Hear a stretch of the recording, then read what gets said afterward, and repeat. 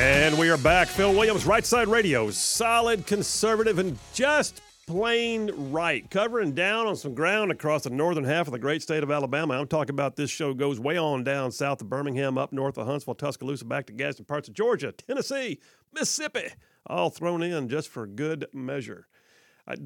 Does the audience know that I have to wave my hands in the air when I say that every time? And all the ones that actually see you, then they're like, man, I'm not sure why I do that, but I've gotten to where Ah. like Georgia, Tennessee, Mississippi. But I'm you're like, pointing in the direction Yes. of, or at least actually, we think I think so. Yes. I need to look out the window, see where the sun is, and decide my navigational directions. But anyway, hey, real quick before I jump into the Triple Dipper, I got to say I got some great text. All right, so I went back and I read John from Brownsboro's text. That's an awesome text. He was quoting Sun Tzu. I was talking about the whole thing about staying alert and keeping your head on a swivel and not being frogs in a pot, and the things you can do. And his text was, now that I read it, because John, there was no punctuation, brother. I couldn't tell what I was reading. He says, know not your ability, but know your enemy, and you will lose most of the time. Know yourself, but not your enemy, and you will win half the time. Know yourself and your enemy, and your victory is assured. That's very cool. I feel wiser for having read it out loud now. But yeah, thanks, John. John, use punctuation next time, brother. Thank you very much. All right, so Donna from Coleman just said, pray more. Pray, go to work, pray more. Raven from Russellville has a really good one. What do you say? We may not be able to change everything, but we can change one thing, and it all adds up. Hey, that's good. Which, by the way, Richard from Madison, who sparked my kind of like my mini monologue a moment ago, he sent back a great text. He says that's exactly what needed to be said. He said, I try to influence what I can. I can't fix the entire government, but I can fix my family or my friends or my fellow church members, and I hope someone else besides me hears your words. And then he says, love your show. So anyway, thank you, Richard. Appreciate you. Raven from Russellville, thank you very much. Adam from Decatur. Can you believe the Grammy satanic performance? I know. I'll talk about it later during Woke World. It's on my radar. And then Amanda from Decatur says, I used to wonder why God would allow things like that for others to suffer, but look at what his son went through for us. Oh, there. And she was referring to the earthquake, I think. No, anyway, talking about in general. All right. Appreciate you guys. Listen, if you want to text in, you're welcome to it. The text line here, 833-687-4448. That's 833-68-RIGHT. If you text in for the very first time, just tell us your first name and where you're from. You text the word right side, you get an automatic message back. It says something like, hey, you right side ruffian, because that's what our peoples are. They're a bunch of right side ruffians out there. So if you get text the word right side to 833-68-RIGHT, you get that message back, and then just tell us what your first name is and where you're from. We'll get you put in the system along with the other hundreds, like literally hundreds. That's plural hundreds. Lots of hundreds. All right, number one of the Triple Dipper. Are y'all tracking the fact that there was a bill apparently passed in the legislature in 2021? I did not. This was off the radar to me. I mean, I was watching all the stuff about prison construction and things that were happening there, but they also passed a bill that affords early release within the last year to year and a half, I believe, of a sentence. And we're not talking about for nonviolent offenders. We're talking about for the worst of the crimes that people are incarcerated for: murder, manslaughter, rape, just on and on and on, violent assaults.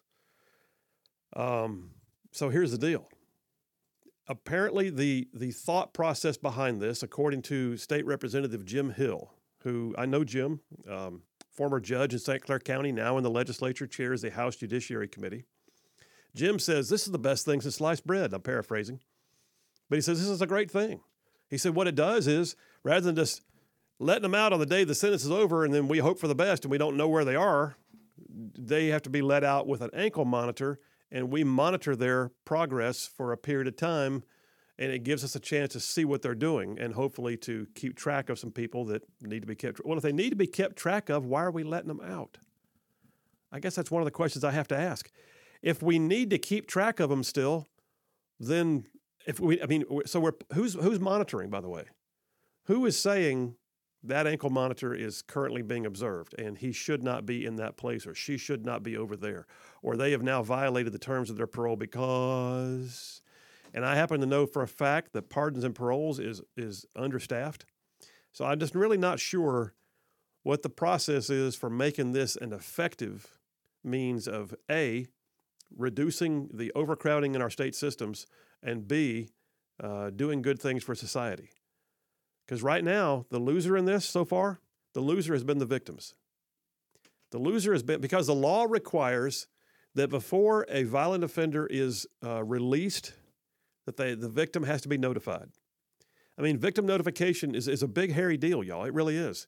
And when I was down in Montgomery, I was very proud to work alongside a group called Vocal, which is a victims' rights advocacy group that tries to make sure that notification is always present, that before someone goes up for parole, that the victims' families or the victims themselves are notified and given an opportunity to have a voice, or at the very least to be knowledgeable that the perpetrator may be back out on their streets very soon. And yet we just had a situation last week where a 2021 law that kind of flew under the radar was set to release like over 400 prisoners out on the streets of Alabama. Now, they were close to their end of their sentence, right? So there's that. But early release, Republican state. Allegedly, Republicans are generally speaking tough on crime. And yet, here we are in a situation where we were literally setting up society to have to basically put up with people with ankle monitors being released into the streets in their neighborhoods. And I got to say, man, what the heck? Well, in a minute, I'll get into one of the legislators has already said that they felt like they were sold a bill of goods. They didn't see it this way. Well, you read the bill, I hope, right, before you voted on it. I mean, for the love, fellas.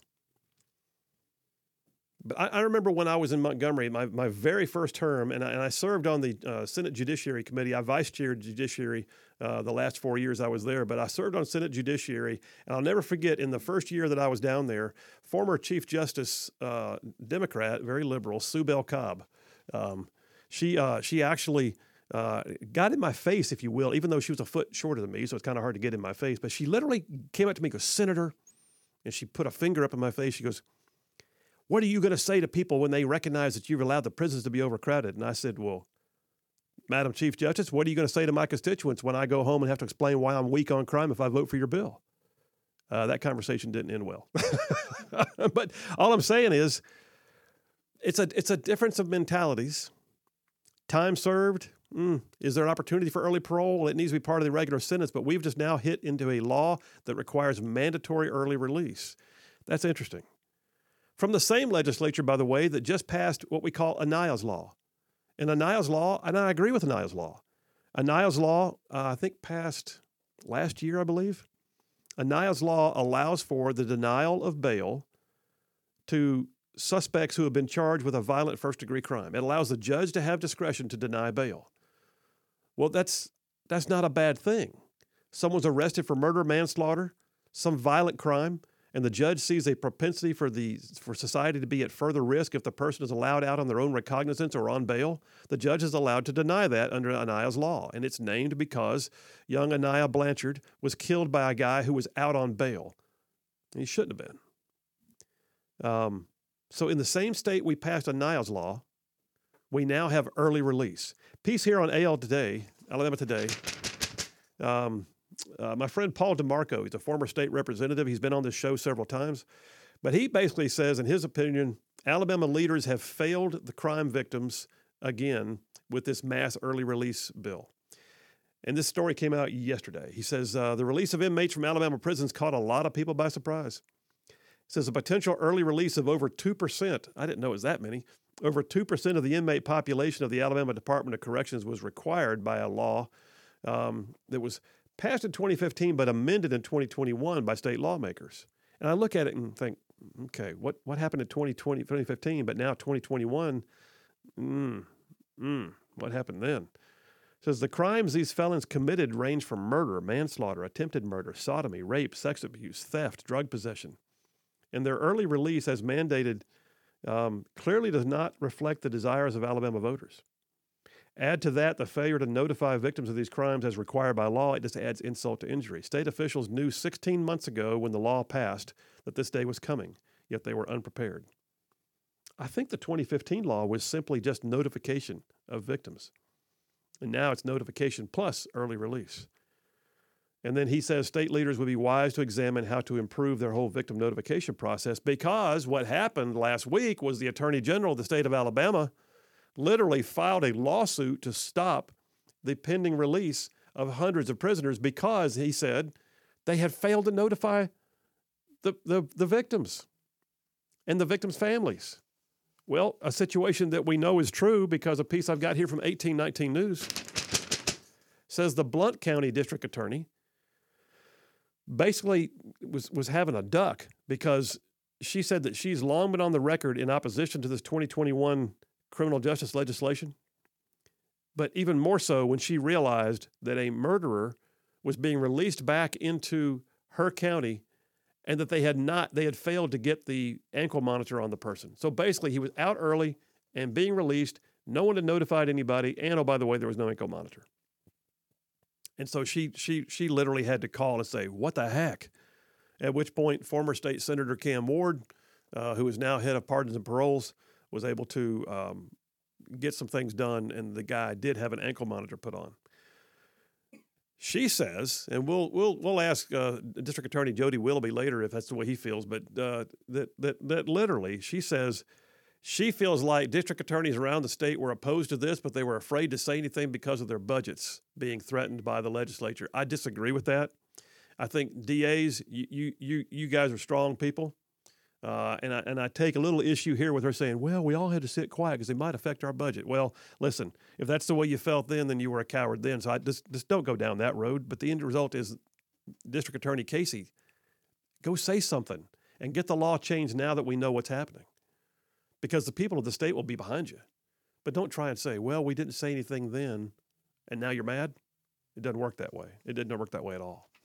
All right, Boomer, go ahead and take us to a break, brother. We'll do that right now. We'll come right back. I'm going to stay on this topic, and then top of the hour, you're going to want to stay tuned because District Attorney Jody Willoughby from Etowah County will be here in studio with us to give us some perspective on what it's like to put people away and then see them get out early. And how do they feel about it? Does the DA's Association have a position on this? I'll be curious to hear, too. All right, folks, Phil Williams, Right Side Radio. Y'all stay tuned. We'll be right back.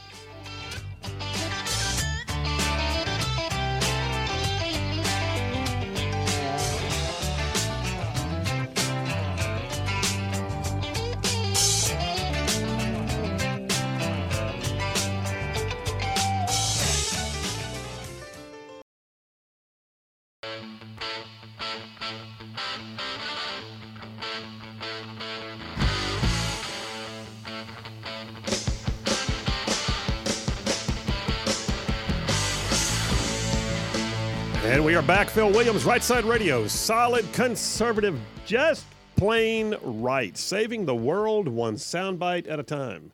Just saw arrived in our lobby here, District Attorney Jody Willoughby will be joining us here in a few minutes, top of the hour. He is here on site, so we'll have that conversation, continuing this thing about early release.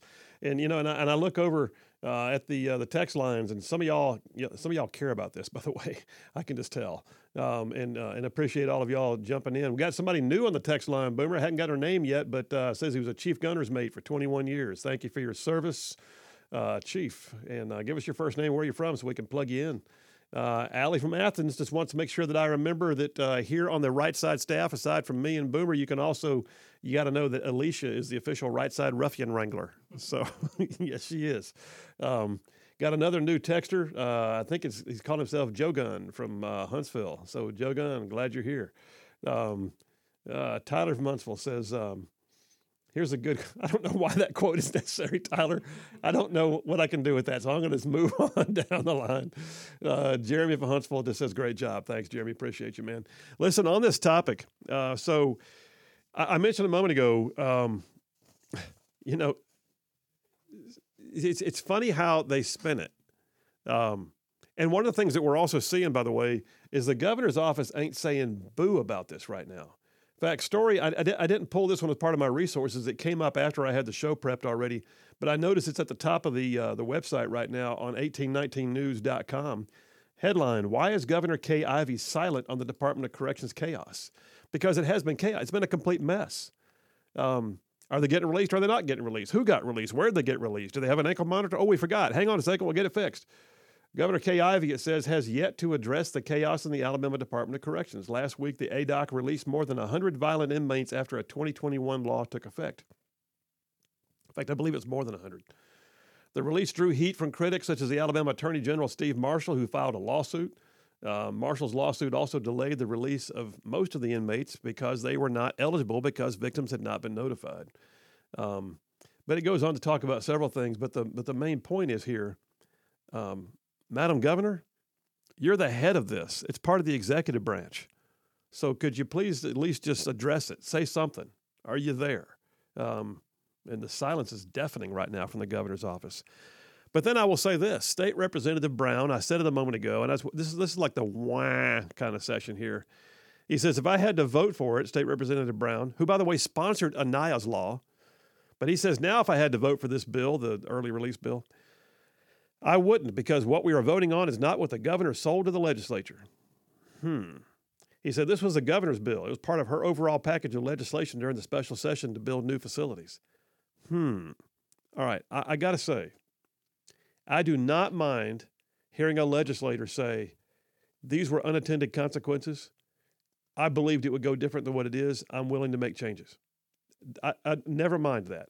I would bet that a half of all legislation that we put up on the floor of the House and Senate for passage in every legislative session is an amendment to prior legislation. Not because you got it wrong, but because you can't help but see some things later on that have to get tweaked, times change, whatever, language needs to be revised, whatever. But in this case, he's blaming it on the governor. You're the legislative branch of government, sir. So State Representative Brown, you got to do better than that, man. You got to do way better than just, well, this is the governor's bill. You passed it. That's a jackwagon statement. I'm going to move on from that one. And then I mentioned that State Representative Hill says this is the greatest thing since sliced bread. He says the purpose of the legislation was realizing that people get out of prison, and if they end their sentence in prison, then we have absolutely no supervision over them for any period of time when they leave.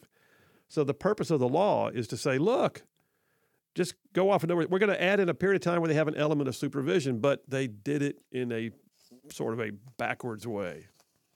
So here's how this works. Let me see if I can find the measuring stick. The formula is this. For those who have sentences that are 5 years or less, they can get released 3 to 5 months early. For those who have sentences of more than 5 but less than 10 years, they can get released 6 to 9 months early. For those who have sentences of more than 10 years, they can get released from 12 to 24 months early. And no one can be monitored after the date of their original sentencing expires. And sex offenders are not eligible at all. Well, there's that. All right, well, listen, this is a topic that's got to be hitting some people. I'm curious to see what your thoughts are. Welcome to text in 833-687-4448. But I'll tell you, it's a difficult spot to be in. And coming up next, we'll have a conversation with a district attorney whose job it is to put people in jail when they are needed. When they don't prosecute crimes that they don't believe they can prosecute. And to put someone in jail and then to find out that they get early release without monitoring or the victims don't get notified sort of flies in the face of the job that the district attorneys around this state are doing. So those DAs and ADAs, they are overworked and underpaid. But y'all, I'm telling you, we need them. And then to do this, to have Aniah's law on the front end that says we can be tough, but on the backside you're going to say, hey, time out for good behavior and put on this ankle monitor and be on your way. It's an interesting dichotomy. It's tough to reconcile some of that. And yet we have these prison systems that are like, 160% almost, or 150% overcrowding. It's a tough nut to crack. But we'll talk to District Attorney Jody Willoughby here in a moment, see what he has to say. In the meantime, y'all text in if you want to, 833-68-RIGHT. Phil Williams, Right Side Radio. Y'all stay tuned. We'll be right back.